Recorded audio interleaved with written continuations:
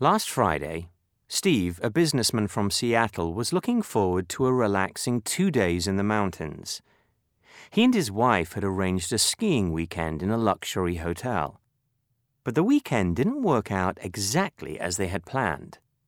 Steve worked until late on Friday evening. His office was on the 12th floor.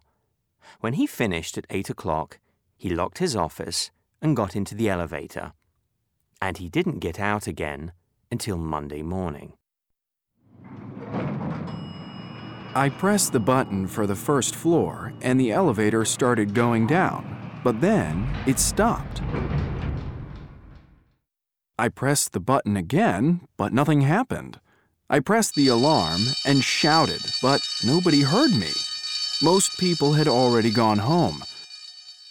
I tried to call my wife, but my cell phone didn't work in the elevator. I couldn't do anything. I just sat on the floor and hoped maybe somebody would realize what had happened. But on Saturday and Sunday, I knew nobody would be there. I slept most of the time to forget how hungry I was. Meanwhile, Steve's wife, Kate, was waiting for her husband to come home.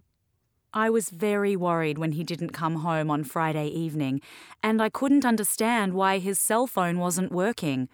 I called the police and they looked for him, but they couldn't find him anywhere.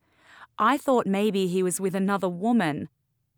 So, Steve was in the elevator the whole weekend from Friday evening until Monday morning.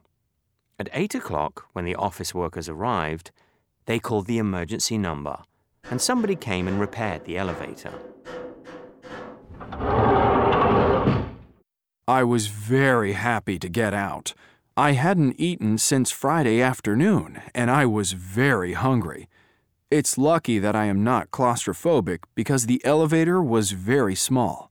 The first thing I did was to call my wife to say that I was okay. Steve will soon be the fittest man in his office.